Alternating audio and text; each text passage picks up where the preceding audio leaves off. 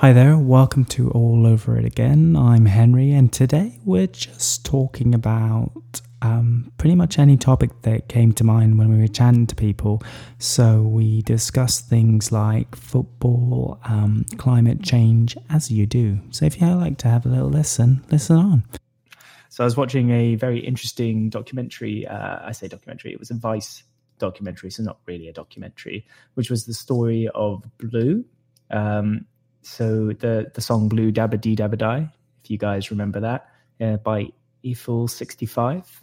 It's really interesting. So it's like a collaboration. So it kind of came from a studio where a lot of guys just collaborated and worked together. And because the studio was like a really, really small space, they could always hear each other working on other projects. So one guy just heard the piano riff, which is that. I'm not going to sing it, but you know the one. He's just playing it basically, and one of the other guys from the other rooms was just like, wow, we should make this into a dance song, and it kind of went like that. But when they first initially recorded it, they went through like 3 iterations of it, and when it was finally ready for like to be released, they released it, and it was a massive flop. The guys went and played it in a club, and everyone just walked away from it and just walked towards the bar, and because they got just so rejected, they just thought, oh, that was it. It wasn't going to be as successful as they thought it was going to be. They really liked it, but it turned out to be a massive flop. So they went and they left it. And I think it was like 6 months until it got picked up by other people. And then slowly people started to buy the record. And then a radio station in Italy, because that's where the company was based and the group are from, even though the singer was he was Italian originally, but moved to the States till he was like 8 and then came back to Italy. So he has really, really good English. And so, yeah, it's just a really, really fascinating story. I didn't realize there was that much history behind it. And then once that radio station played it, like almost overnight, in the next 3 days, they would like booked from gigs to gig, and then they never stopped going. And then, well, the rest is history. We all know the song Blue Dabba Dee Dabba Die. Yeah. Any guesses for what you used to think it was? Like, I used to think the lyrics were, I'm blue. If I were green, I would die. But turns out it was just dabba dee dabba die, just nonsense. But I've heard many other people say like other kind of variations of that. Have you heard of it? As in, have you remembered it as any other words, or did you always know it as dabba dee dabba die? In the late 90s, I think they recorded it in 98, and it wasn't until 99 that it became huge. Just goes to show, sometimes the first people that listen to whatever you're producing might not be the best audience for your song. I think they were saying that their song didn't quite fit into the dance crowd, but didn't quite fit into the straight pop ground. It was kind of somewhere in the middle, but to their favor in the long run, I guess, because it just hit many, many markets. Yeah. There was a segue about a very interesting story of Eiffel 65. Can anyone name any of their other songs? I can't. I only know the Blue Dabba Dee Dabba Die one. I'm pretty sure there would be one or two more that I had heard when I was younger, but who knows? Oh, by Eiffel 65. I should stop saying Blue, because it's not really Blue the band. That's a very, very different thing. Hi, Sajid. How are you doing today? You good? I see you have a football player on your icon. I can't see who it is because it's too small. Who is it? Is it you? It does look like a Man City shirt, but I can't really tell. It's just light blue. It only looks light blue to me. So I don't know. What do you want to speak about? Football? Football's always a good topic. Who won it 6 times? Oh, yeah, I believe that Liverpool won it 6 times. Watch everyone leave the group straight away. Hi, ID 142642299. Welcome to the room. And we are talking about football. Just Madrid. Cool. Right. You're a big Madrid fan, as in Real Madrid? I think, sometimes Atletico Madrid. Some people support Atletico Madrid. But I think most people support, if they're going to say they support Madrid, they mean Real Madrid. But yeah. But you know who didn't win the European Championship this year? Real Madrid. You know who did win it? Liverpool. I mean, I think it might be obvious that I am a Liverpool fan. We'll just leave it there. I watched the game. I didn't actually go to to watch the game. I watched it when I was in Prague with some friends for a stag do, and when we won, literally the entire night just screaming 6 times. So I think a lot of Tottenham fans were not a big fan of mine, but who cares? We won it 6 times. Hey, Sajid prefers Liverpool. Nice. Good choice. Always better than Man United. And Liverpool, really good team. I'm not a big fan of Man City, I have to say. Like, I've really come to dislike them as a team. I just think they've just bought the title. They've just thrown money at their team, and they don't have a really strong, loyal fan base. Like, I mean, they do have a loyal fan base. That's not fair to say it, but they don't have like a really big fan base. Whereas, especially for a team that now is their size and has the amount of money that they have. Whereas if you look at Man United, you look at Liverpool, you look at Arsenal, Chelsea, all the big teams, they have a huge fan base, which kind of it enables them to have the funding that they have. Whereas Man City is just basically Sheikh in Abu Dhabi, I guess, just wanted to buy a football team and went for kind of like a B-side team. Let's go for someone like Man City, and then just pumped a load of money into them, and now they're dominating every title. Luckily, they haven't won the Champions League yet, but I mean, I'm sure it's not going to be long till they do it. What's everybody else's thoughts on Manchester City? Anybody? I am one of those rare Liverpool fans that actually hates Man City more than I hate Man United now. Not hate. Hate's a strong word. Dislike. Dislikes Man City. Just because of what they stand for, really. It's not really fun to watch them play against anybody these days. And I mean, obviously, I'm very biased because we lost the title to them by a couple of points. But that aside, like, it's just no fun. Yeah. Man City just pretty much, but it wasn't even Arabia. It was just Abu Dhabi.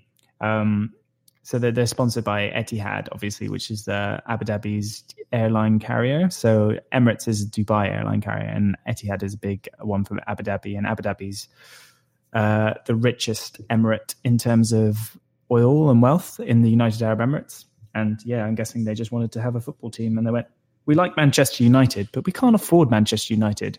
Manchester City is pretty much the next best thing, right? They just bought Manchester City. Facts. I mean, I can't back those facts up. This is my massive assumption, but I think that's what happened. I think Man City was just literally like, a kind of slightly cheaper version of Man United. And you know what? Fair play to... I don't know. Can you say fair play? It just goes to show, if you throw money at it, like as soon as they were in the top 4, they could buy whatever player they wanted. Like initially, when they first started out, took over, they couldn't buy any player because most players at that level don't care about money. They care about playing in the European League, whereas at the Champions League, Whereas as soon as they made it into the top 4 of the Premier League and they were guaranteed a spot in the Champions League, they could buy any player they wanted to within reason. Obviously, some players would just never want to play with them. But other than that, they just buy whoever they wanted to. And they have done. And they've pretty much just dominated the entire, Premier League. Like it's to the point where friends of mine and Rich, like just completely stopped watching football, didn't enjoy watching football. I don't know if that was because his team was doing shit or because of Man City. But I kind of get it, It just kind of, it's like, I mean, the other teams can still kind of take Man City on. But if you look at the Scottish League, must be really frustrating for any other team other than a Celtic or Rangers fan, because they just dominate the top of that league every year. And I mean, there was about 5 or 6 years when Rangers were basically relegated right to the bottom league, and they had to come back up, where Celtic just dominated. I think 1 year Hearts won, but then mostly it was just Celtic. And yeah, I think it's not fair. I think Celtic and Rangers should be in like League One or be put in the Premier League, and if they're not able to survive, then get knocked down, because they're just not, it's not entertaining to watch for all the other clubs, or at least maybe pump more money into some of the other Scottish clubs, I guess. But I mean, you've got Cardiff, City, Is it Cardiff? Oh, it's just Cardiff, I think. They play in the Premier League because they would just dominate the Welsh League.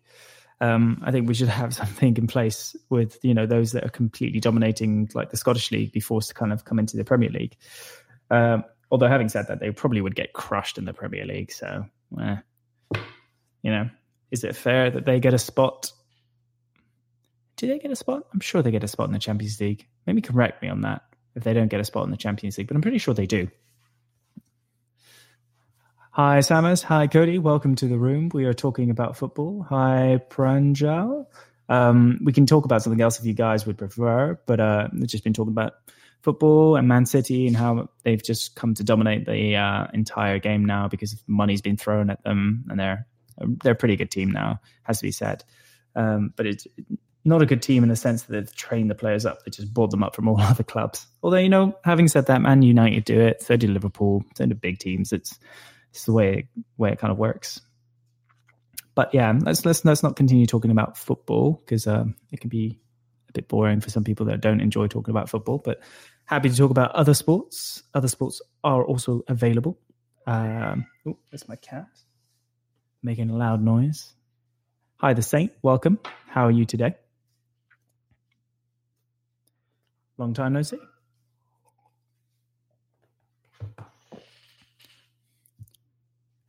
Great to have you here. So hi Dawn, we've just been talking about football, but we can stop talking about football. What's your favorite football team, or do you have one? And when I say football, because I'm aware we do have Americans here, I mean soccer, I don't mean American football. Hi ID 14662646. Welcome to the room. So what's your favorite soccer team if you're from America, or football team? I can't remember. Where are you from, the Saint? Southern California. See, so when I say football, do you think American football or do you think soccer?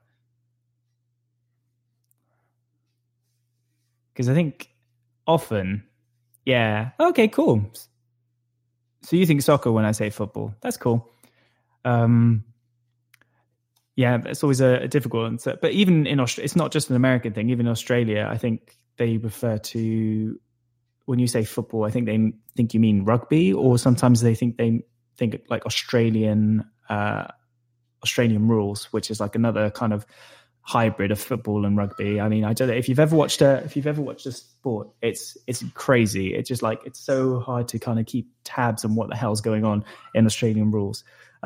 I've watched it a couple of times. My Australian friends have tried to explain how it works. I have no idea. I still have no idea. I think I've watched 2 or 3 games and I've been like, whoop.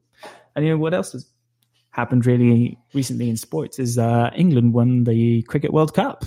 Who thought it? I've seen some really pretty funny memes going around about Australian bats and stuff, saying like hardly used and things, which is quite funny. But yeah, so sports-wise, anybody want to call in, have a little chat about sports? We don't have to talk about sports. It's just that's how the conversation has been steered so far. Hi, LT Bear. Welcome. How are you doing?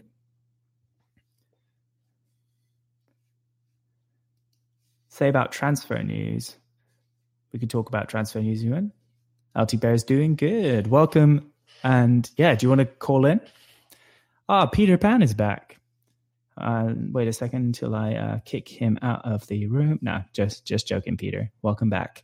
Thanks for joining the conversation yesterday. It really helped. It helped. There was some really, really important and interesting questions. Yeah, they're really good. Peter, we were just talking about football and how Man City has way too much money. Are you a big football fan? If you are, who do you support? Hi, Sue. Welcome. Hi, guys. If you enjoy listening to me as well, it's always good to get a follow and some likes. Likes are always great. Peter's not responded, so I'm just going to assume he doesn't like to play football, which is fine. There's nothing wrong with that.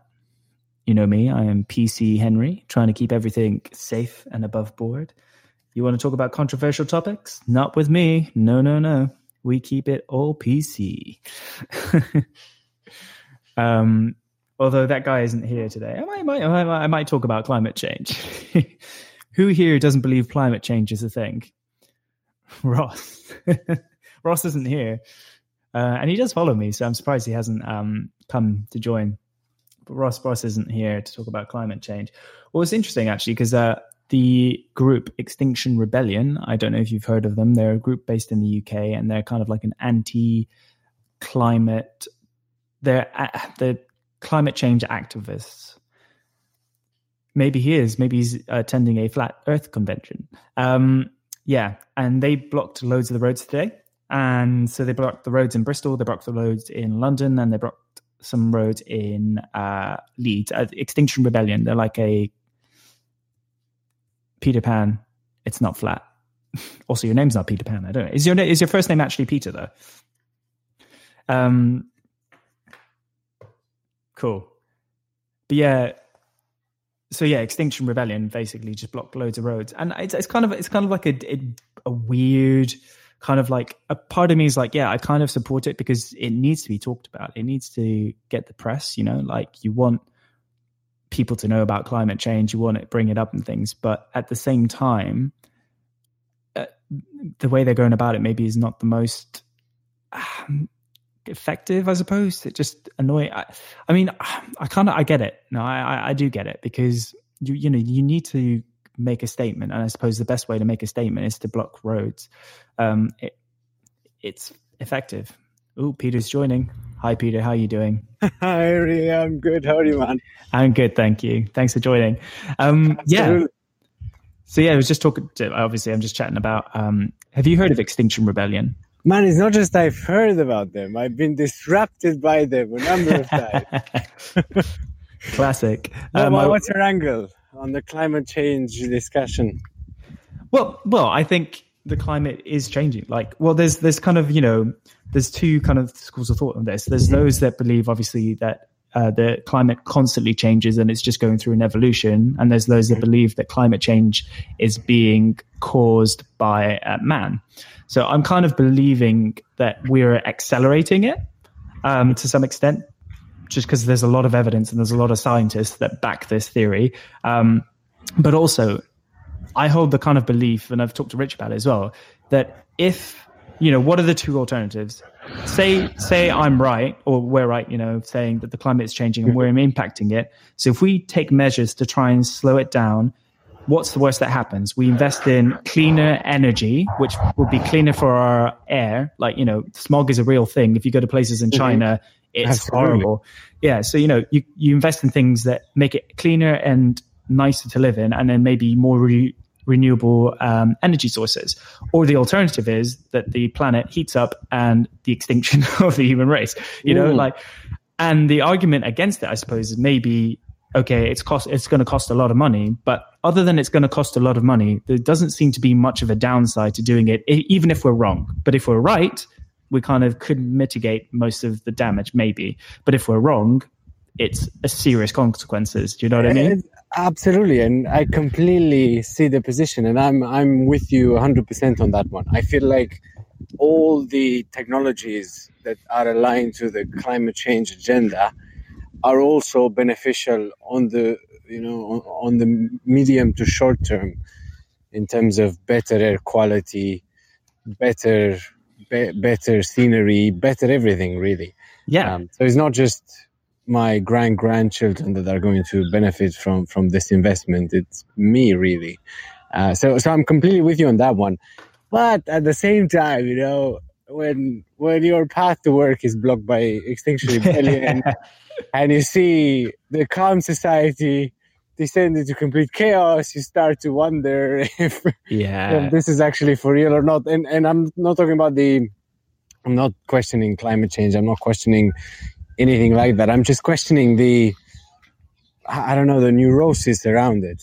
I suppose this idea that society has taken it and now is running with it, and now it's become the biggest thing ever that we're discussing on social media and everywhere else. Yeah. And to me, it feels like the celebration is a bit premature. It feels to me like we've declared victory on all of the other problems, and this is the major focus, the only focus that we need to concern with. And in reality, I could argue that probably there are 3 or 4 other major issues that are of immediate impact and immediate concern.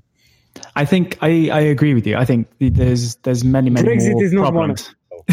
Let's not talk about Brexit. I would another argue day. that Brexit is not one of them. It doesn't feel right. But no, I agree with you. There are important problems, and I think it's a very trendy thing now at the moment. So it's good in respect that it's bringing people's attention to it, and it's good that we should be investing in things and trying to make changes. Like if we just had simple changes like moving to electric cars, like look at Norway where they've had massive incentives to people buying Teslas. But that's just like ironic because their entire economy is built on exporting oil. Yeah, I know. The hypocrisy is not lost on me. But yeah, I think personally, I just think we should focus on it. But I agree with the whole kind of Extinction Rebellion. It's like maybe the wrong angle, and a lot of the people that are protesting seem to be those that protest all the time. They seem to be kind of like professional protesters, if you will, and they exist. Like it's crazy. They How do cool exist. is that? Imagine a LinkedIn profile. Professional protester. And work experience. I mean, you have to have Extinction Rebellion now on your resume, because otherwise nobody's going to take you seriously. No, it's very true. I do have involvement with Extinction Rebellion, though, weirdly. So I was involved with helping produce a film. So a short film with Extinction Rebellion is one of the key kind of subjects. And I met Attenborough. You're playing David Attenborough, a young guy. I'm playing a young David Attenborough. No, I think... I mean, to be honest, with that hair, I kind of see it happening, the cheekbones and everything. I'd love it. No, it was more of a satirical kind of take on the whole thing, but it's going to be hopefully released in the next few weeks and stuff, so keep your eyes peeled. But yeah... Oh, someone's just saying change will never come with peaceful protests. I mean, it's two skills of thought. We are talking about it. I don't know. I'm a bit skeptical about this. I mean, spectacular change, the type of change that's going to capture mass media, is always going to be violent and aggressive. But change has happened without any sort of protest forever, right? We've been changing this society and shaping it and evolving it for really centuries now. But obviously, there are going to be some events that stick out because of their nature that will produce some sort of step change that's more significant and more noticeable. So I don't know. I know that I'm going to agree with you. What's the guy's name? The Hugh guy. Because Harry is a bit more PC than I am. But I'm a bit, I have a contrarian position here. No, I think I was just being very PC with Ross because I feel like we were going to disagree on many things. Oh man, the potential of that conversation, wasted on weather and what, food? Food. It was wasted on food. But I think it was more entertaining talking about food. Oh man, we could have discussed about abortion. We could have discussed about human rights, death penalty. Arm control. Oh my God. Guns, everything. I think the time will come. There will be a time when me and Ross are on again and we'll have the discussion. And I won't be so PC. If you could, so Richard said, if you could go 100 years in the future and assuming the climate activists are correct, the world is totally fucked. Would you say that they are even doing enough? I mean, you either believe it or you don't. Yeah, that's a fair point. It's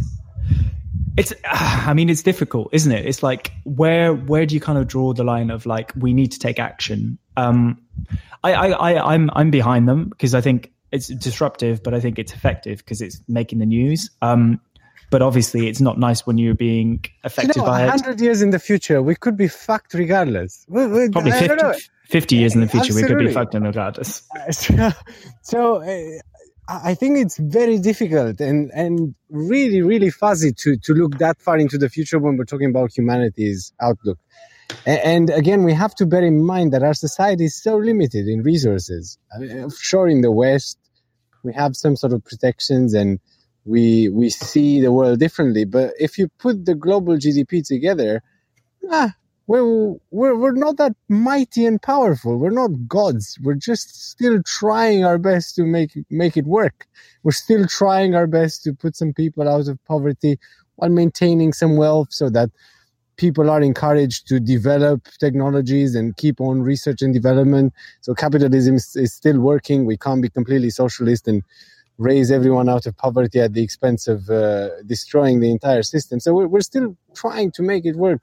And with these limited resources, you have to split yourself. Are you going to completely abandon the pursuit of a cure for cancer to, I don't know, change a few more factories to clean energy?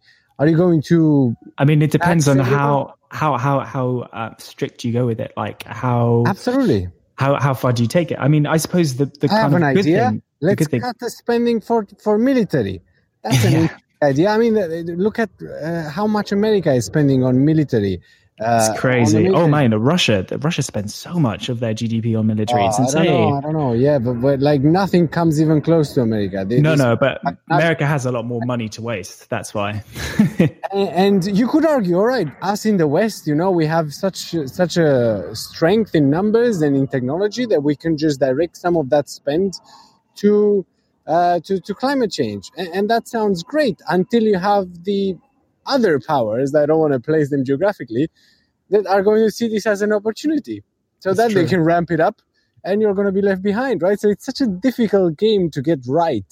Absolutely. There's no, I think the most important thing is to just kind of really talk about it. And these protests are causing it. So I'm just going to go quickly to talk about what a couple of people are saying. Hi, Ashton. She's American. Don't worry. We love Americans, Ashton. Absolutely.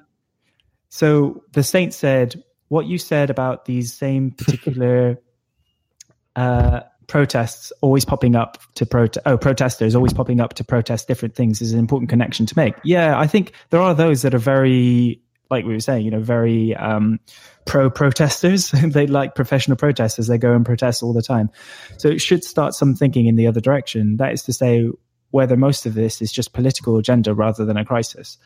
Yeah, I guess I see where you're coming from, but I think, the science is out there that does say that it is happening, whether we like it or not, or whether we're going to take action, it is happening. So it really depends on how we react to it. And the humans normally are just very reactive creatures. So when someone comes down with an illness, we react to healing them. We don't spend time trying to stop the root cause before it even happens. We're a very reactionary species, if that makes sense. And so, we don't really seem to solve a problem until we know there is a problem, or until the problem is really, really evident and in front of us. And that's kind of happening with climate change. Like, we're starting to see some of the cracks happening now. Because we couldn't really afford anything else, right? Throughout history. Yeah, it's true. A very, very limited amount of time has been dedicated to the pursuit of the wonders of the future, because you were firefighting your way out of misery for most of the time, right?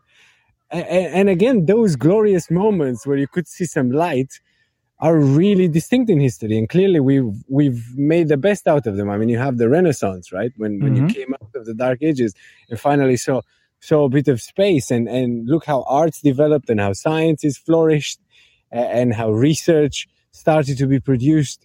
And then again, you have the Industrial Revolution, which again created a break into the minds of people. Suddenly they could produce more and they could think in larger scales.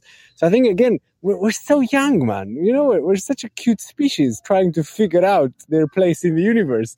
Yeah. And we take ourselves so seriously. We believe that we can destroy the earth, and we believe that we can destroy the universe. And I get it, like tears dropping down our cheeks. But in fact, really, again, we're just children, We're really like how we are cute. But I think you're right. I think it's a bit arrogant, isn't it? Because throughout history, humans have been like, we're the center of the universe. And then we found out, no, we're not the center of the universe. We're like, well, we're the most important thing on earth. We're like, well, no, actually, we're not the most important thing on earth. I think the important thing to remember is the world has been warmer than this. There has been higher levels of carbon dioxide than we have now. The problem is it's just never happened at the speed it's happening now. That's the kind of, we're impacting it. And the thing is, the world will survive. It's just that we won't be able to inhabit it if it gets to an unsustainable point. And, I mean, if it is changing and there's nothing we can do about it, then, well, at least we tried, hey? That's what I'd like to say. That's why we need to hedge our bets. Man. Exactly. That's why we need to go to Mars. It's like sort of a kind of environmental of Pascal's wager. So have you heard of Pascal's wager? Tell me. So Pascal's wager is basically, you might as well believe in God, because the consequences of if you're wrong are much worse than if you were wrong if you believed and it just turned out you were dead anyway. So Pascal's wager. So I'm going to take a Pascal's wager on the environment, saying that, we might as well believe that it is happening, because if we don't believe it's happening and then we're wrong, the consequences are a hell of a lot worse. Absolutely. I think that's the right way of approaching this. And again, I kind of try to steer away from the anxiety that the future can bring. I mean, realistically, we have no certainty of over the next few years. No, it's so true. And it's really interesting. I was really checking some movies this afternoon, and you could kind of see how in the last few years, this theme of questioning our place as humans and the purpose of consciousness and what does it all mean? Where's the boundary between us and others? Is really becoming a focus of cinema, right? You have more and more movies with aliens, but not aliens that are here to conquer, but aliens who are here to challenge the fundamental certainties that humans hold so dear to their identity. So and you also have AI, right? You have also AI that's almost burning the candle from the bottom, which is again putting some heat on the question of who are we really and what makes us so special. So I think that again, like that position at the front of the hierarchy, where you're in the driving seat and you can change the course of history, it's a position that might be very well challenged in the next few years. So I think you're right. And we can see the kind of dissonance coming from, like, everyone's so polarized these days. Like, politically, I'd say I'm more center than anything else. Like, there's some conservative beliefs I do hold, and there's some liberal beliefs I do hold, but no one seems to be in the center. Everyone seems to be kind of one side or the other. And it's just, I don't know, everyone's polarized. You're either for Brexit or you're against it. Not that, there's some good points and some bad points, or you're either a Democrat or a Republican, not some good points and bad points for both. Like, that's the problem I think we're facing more than anything else, is that everyone's just so polarized in their opinions, and they just become a part of the clan. Like, and for me, I feel like if you don't think for yourself, I never align myself to a political party just for that exact reason, because no political party crypto party. Yeah, the crypto party. but no political party kind of stands by what my beliefs are. I pick and choose what I kind of agree with and what I don't agree with, and then I'd make an informed decision on who I would vote for. But unfortunately, you have people that are just kind of so one way or the other, and in the US, it's a lot worse, because obviously the US, it really is polarized. You're a Republican or you're a Democrat, and there's no, at least in the UK, we have some other political parties that you can kind of vote for and maybe give them some power. But in the US, there's literally no point. It's Democrat or Republican. And you have to believe everything the Republicans do, or you have to believe everything the Democrats are doing. And if you're a Democrat, you've always been a Democrat. Or if you're a Republican, you've always been a Republican.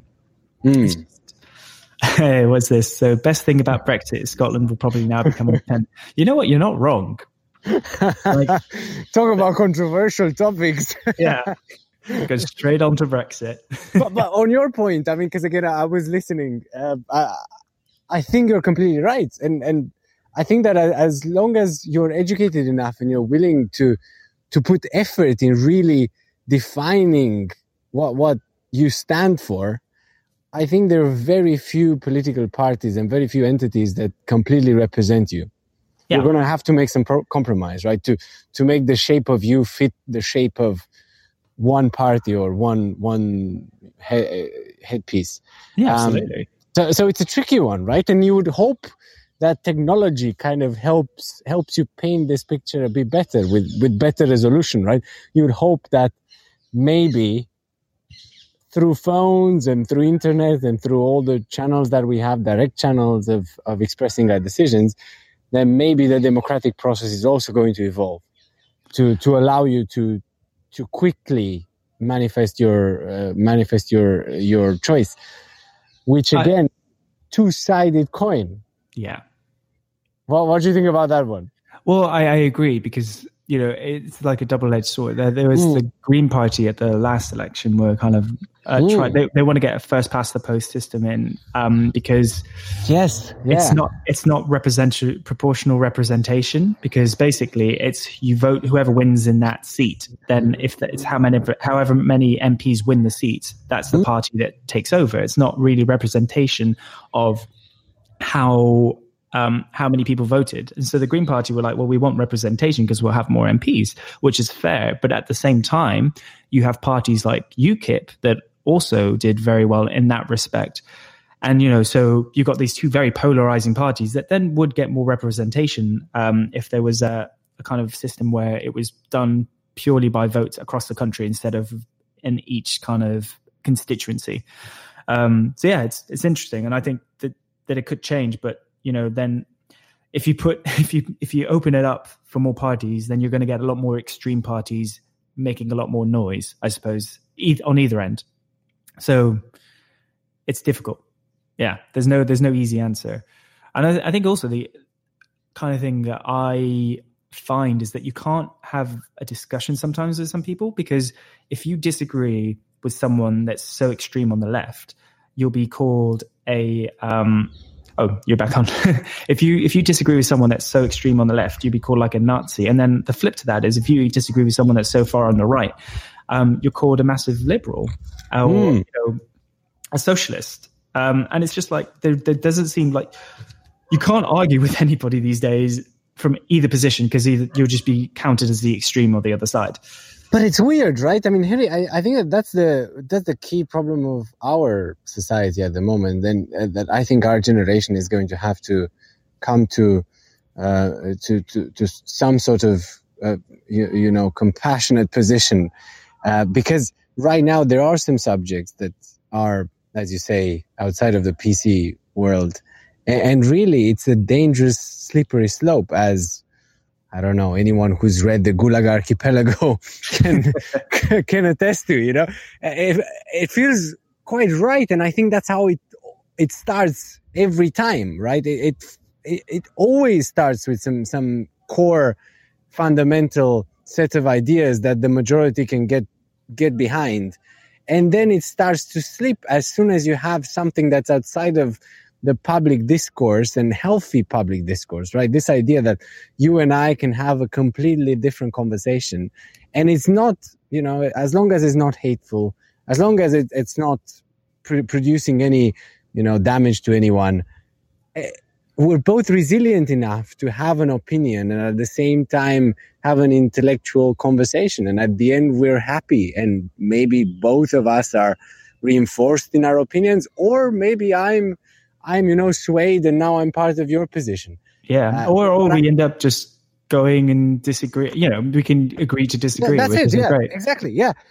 Absolutely. But I think that this idea that you are able to reach out and you are able to talk about absolutely anything, I think it's quite a sacred notion. And it's a sacred notion that really Britain was able to build quite a lot on. And again, the Western cultures, I think that honesty and transparency are core to what we stand by, right? Yeah, absolutely. I think things make sense. And Richard said, you make a lot of sense. No, Thanks, but I completely agree.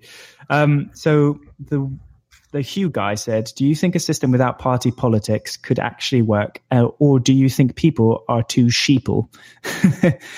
I think it's difficult to say. I'd like to believe in humanity's ability to overcome something. And if you were actually able to have, if you could vote for people, well, I mean, let's look at it this perspective. Party politics isn't working anymore because the kind of traditional politician isn't winning. You've got people coming from all walks of life that are coming to take polar positions like, Nigel Farage, or you got Trump. Trump was never like any politician in history, but he was so different and so against the establishment. People voted for him because they wanted a change. They didn't want the establishment. Hate him or like him, But also, I think there's something deeper with Trump. It's not just his position, but it's also the fact that it feels like I can understand him, right? There's no slimy change in his speech. at least at the surface, obviously, we can discuss about Trump's. But Yeah. again, it feels like it's a one sentence human that, again, you can understand, you can see. Look at Theresa May, right? Theresa May has changed her position on Brexit, even though the tagline Brexit means Brexit has always been the same. But she's been changing that position like there's no tomorrow. There was another headline and boom, the next day her position changed. There was another vote in parliament, the position changed. Nobody could keep track anymore of what she stands for, right? And that's not right. And that's not something that really humans can empathize with. I mean, sure, it's going to be a great book when she writes Brexit means Brexit. I'm sure that she's been preparing that book title for the last 2 years, But again, I think that Donald Trump was quite good to portray himself as a real human. Yeah. That, like him or not, actually has some ideas that he wants to stand by. Yeah, I mean, the Hugh guy said that Trump is the establishment. I don't disagree. He played the character, but I believe he believed everything he said out of his mouth, or at least he was very convincing. And like I said, like him or dislike him, he won. He won. He didn't win the majority, but he won because of the weird American. Do you know college. How? If you're Trump, the way to sway people and the way to convince people that you actually believe in something is to stand by that something, even when it might upset people, and even when it might lose you votes, even when it might lose you the entire election. Trump did not care, for 1 second. There were all these reporters trying to pick at him and trying to corner him into some stuff, and anyone else would have backed away, and anyone else would have apologized and, backtracked just to save some face. He did not care 1 second. No. Not look back. He stood by what he said, even though, again, some of those things were objectively wrong. There's very terrible. There's really to find an argument for them. But still, he's a human. He's gonna stand by it, and I think that quality alone of being human won him a lot of votes. Oh, for sure. I mean, so Rich has said, well, his view jumped around on North Korea's leader. Well, yeah, no, after he was elected, it's not been great because he's flip-flopped on a lot of things. But I think running up to the election, he stood by what he said, even when those things were incredibly controversial. So, there's a little bit of respect for that. And the Hugh guy said, Trump said years ago that if he became a politician, he would be a Republican because these idiots would vote for anything. Ooh, controversial. I mean, I did see that video. But he was a Democrat and a Republican at different parts of his life. But look at the power. Party. Look at the power of charisma, right? Look at the power of being human. Like that video alone. And again, not looking at all the other videos and all the other shit that he's been saying. That video alone would have killed any chance of any other candidate. Would have wiped their chance of winning. And with him, somehow, he built such a bulletproof casing around him that he continued his momentum. How crazy is that? It's insane. I think also it's important to think like people were really fed up with the establishment. Like I don't think how it was so underscored of like how people really didn't want to have someone that had given them the same things as they'd had before. Like if you had, I wouldn't know because it's all hypothetical, but I probably would guess that if you had Bernie Sanders running against Trump, that Bernie Sanders would have been the president. Maybe. So the Saint has said, oh, hello? You cut out, Peter.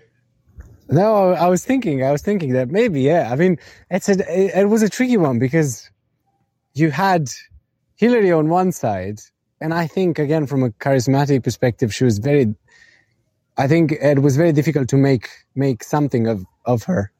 There were some problems in her history, and there were some problems in the way she was approaching the campaign that I think were very difficult to negotiate. And then you had Trump. Yeah. And Trump kept saying that she was part of the establishment, she was part of the swamp, and they were going to drain the swamp. And you're like, you can't. Yeah. Because, I mean, really, she was a part of the establishment. She was absolutely. No question about it. And again, she was really good at manipulating a lot of stuff as well. I mean, the stuff that she was doing with her emails, if objectively looking at that, she massively screwed up. Oh, God. It's so silly. And people have been prosecuted for less than that. So I think that the fact that they were able to rise above that clearly, again, reinforced this image that she's somehow above the law. I think that, again, the timing could not have been any better on that one from the perspective of Trump. But yeah, it was quite an election. What do you think about the next election, Henry? Oh, well, it's pretty good. I mean, Trump's going to run again. I weirdly think he might win, It depends who runs against him. If it's Joe Biden, I think he'll win. I think if it is someone like Bernie, maybe we might have a real contest. So the Saint said that, yeah, I agree that Bernie might be too old. Someone's just said Bernie might be too old. The Saint said that I'm a Republican and I didn't vote for Trump. I would vote for him next time round. So why didn't you vote for Trump previously? And what would make you vote for him now? Just wait till she responds. American perspective. Did you vote for Trump? Are you a Republican or are you a Democrat? I suppose these days it doesn't really matter. They're much of a muchness, aren't they, really? There's not that much difference between the two. So the Saint was a lifelong Democrat. Oh, he was a lifelong Democrat, was always with the Democrats his whole life. And now all of a sudden, out of the blue, he's a Republican. Yeah. I mean, but, political parties, especially in the US, they change their position on a lot of things as well.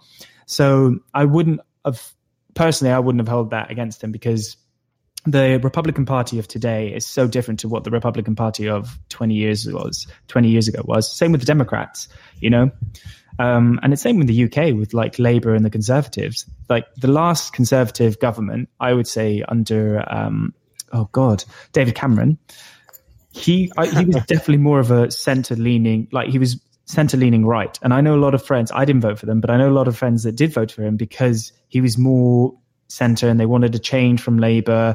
And, they had a coalition with the Lib Dems who were very liberal. But now, ever since Theresa May came in, there was a lot of backbenchers that were more conservative. The Conservatives have now gone kind of backwards and more towards what they used to be like, and a lot more conservative in their views, to the point where they seem to have taken a step back, because it seemed like, this is the new Conservative, kind of like New Labour was, that was the new Conservative, and it was really interesting. And it's all been changed. Apologies, I have runners around me. No worries, it's fine.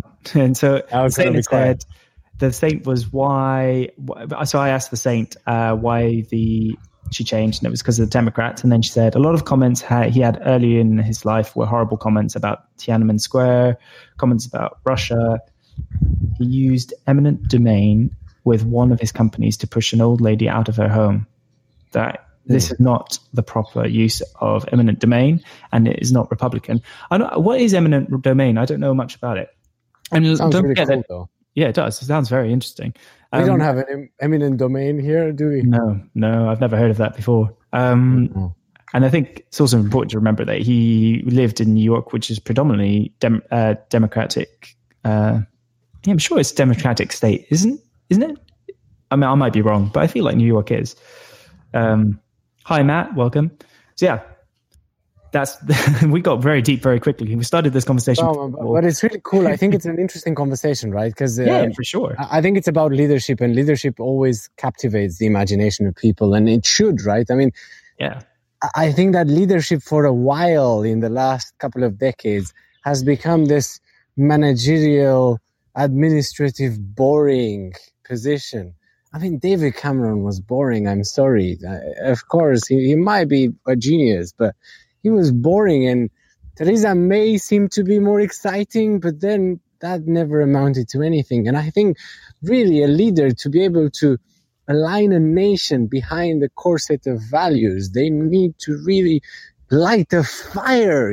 People need love stories. People need great passions. Yeah, it's very true. I mean, look at the last century, right? You had Kennedy. We did not choose to go to the moon because it was easy. All of these things were able to catalyze something in their people, to light their eyes a little bit. And I think that's what we need. That's what we need. We might struggle a little bit to actually find the right direction. We might go a little bit to the right and then a little bit to the left. But I think that it definitely needs to be one direction, and it needs to be led by one person.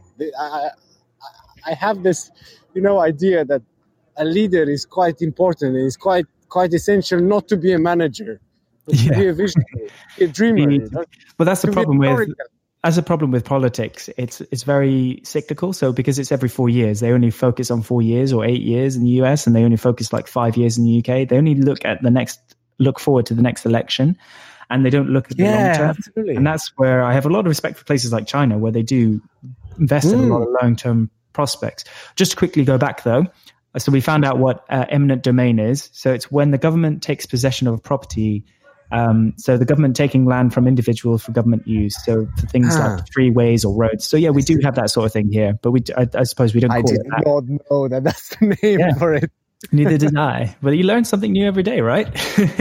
I thought it's just government appropriates some sort of land or something. But I didn't know we had to be fair, we don't do it very often here. I mean, HS2 is probably the latest thing that we've tried to do it with, and we're doing it so slowly that by the time that they actually come around to building it, you probably would have died in your property because it'd be 100 years.